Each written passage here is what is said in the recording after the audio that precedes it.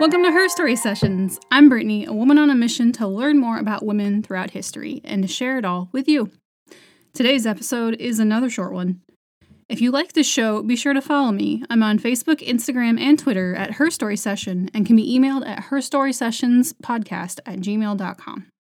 In the spirit of the season, I'm kicking off October with a darker side to women in history. Warning, there are descriptions of torture in this episode, and some may want to skip it. The woman I'm covering today was allegedly one of the most prolific serial killers of all time, with possibly up to 650 victims, and the legends surrounding her might have been one of the inspirations for Bram Stoker's Dracula. Her name was Countess Elizabeth Bathory, and she was a noblewoman of the Hungarian kingdom in the early 17th century. She was born to a powerful noble family on August 7th of 1560 on her family's estate in Bathory. Her parents were Baron George Bathory VI and Baroness Anna Bathory. She grew up in luxury at Etched's Castle and was well educated and would have been afforded privileges that the common people did not have. But she suffered from health issues and had seizures most likely caused by epilepsy, called falling sickness then, possibly caused by generational inbreeding, and her parents were close relatives of one another. Marrying close relations was common for centuries among European noble and royal families.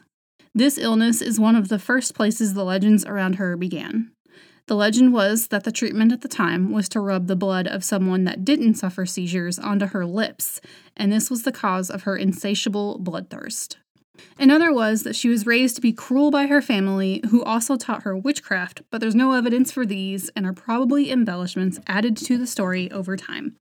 When she was 10, most likely in a political agreement, she was engaged to Count Ferenc Nadezhdy, who was from one of the wealthiest noble families in the area, although his social rank was lower than hers. Allegedly, when she was 13, she had a baby with a peasant boy, and the baby was taken away to be raised by a woman trusted by the family. Elizabeth was 15 and Ferenc was 19 when they were married in May of 1575, and he took her last name because of the social ranking. His wedding gift to her was his household castle of Szeged, located in the Carpathian Mountains in what is today Slovakia, and this became their home. They had at least 5 children together, which were all raised by governesses. Just 3 years into their marriage, Ferenc was promoted to chief commander of the Hungarian troops and was away from home more often than not, leaving Elizabeth to manage the family estate, business affairs, and the defense of the land and the villages under their control. Part of her duties was to attend to villagers who needed medical help or were destitute. Ferenc died on February 4th, 1604, at 48 years old. They had been married for 29 years, although most of it was spent apart. Around this time is when rumors and allegations of what Elizabeth was doing began to spread. She was accused of torturing and killing servant girls and abducting girls from the village, and later the daughters of lesser gentry that were sent to her to learn etiquette. She was accused of several different ways of torturing these girls, like covering them in honey and then insects, forcing them to strip naked in the middle of winter and take ice baths, starving them, driving needles into their fingertips, cutting them, severely beating them, whipping them with stinging nettles, as well as biting their shoulders or breasts and burning them, sometimes in their pubic areas.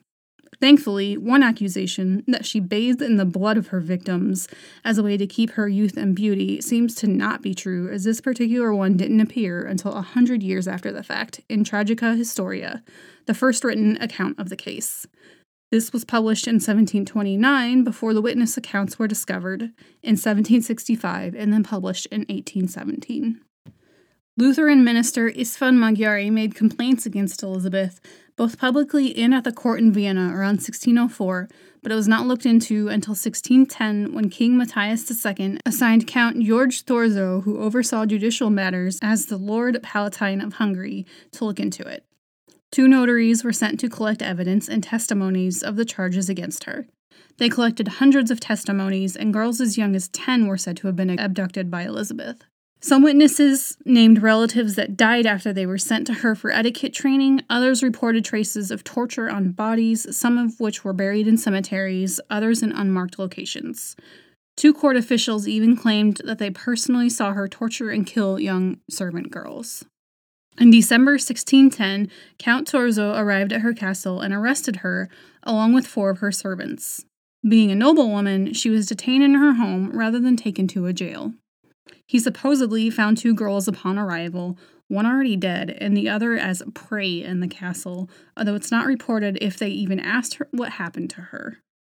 Her servants were questioned under torture, and although they denied taking part in killing the girls, they admitted to burying multiple bodies, giving numbers varying between 36 and 51. They blamed their mistress, each other, and another woman that had passed away who had been a maid and a governess.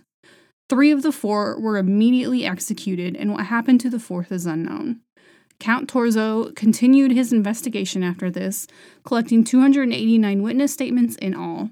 One witness stated that Elizabeth had listed 650 victims in her papers, but the number varies in different testimonials, so exactly how many victims there were is still unknown. 2 trials were held in January of 1611, but since she was a member of a powerful family, her execution would have caused a scandal and all of her property to be seized by the crown, leaving nothing for her children. So, to avoid that, she was put under house arrest for life, and she remained in the castle until August of 1614, when she died at the age of 54. 400 years later, there is still debate over Elizabeth Bathory's case. Some believe she was the victim of a conspiracy for political or religious gain. Some of the testimony was just hearsay or rumors that the witnesses had heard from others, and the servants being tortured for information could have been them just saying what the interrogators wanted to hear. But Count Torzo did find several bodies and dying girls on her grounds, which is evidence that is hard to ignore. Her legend has inspired many stories over the centuries and continues to show up all over the place in pop culture today. The 1971 British horror movie Countess Dracula is based on her, and she stars or has a role in many more movies. She shows up in DC Comics as the Bloody Lady, and Lady Gaga plays a character named Elizabeth in American Horror Story that is heavily based on her, and many, many video games have characters based on her, including Castlevania Bloodlines, Resident Evil Village, Mass Effect, For Honor, and Tekken. That's all for today, and thank you for attending this Her Story session.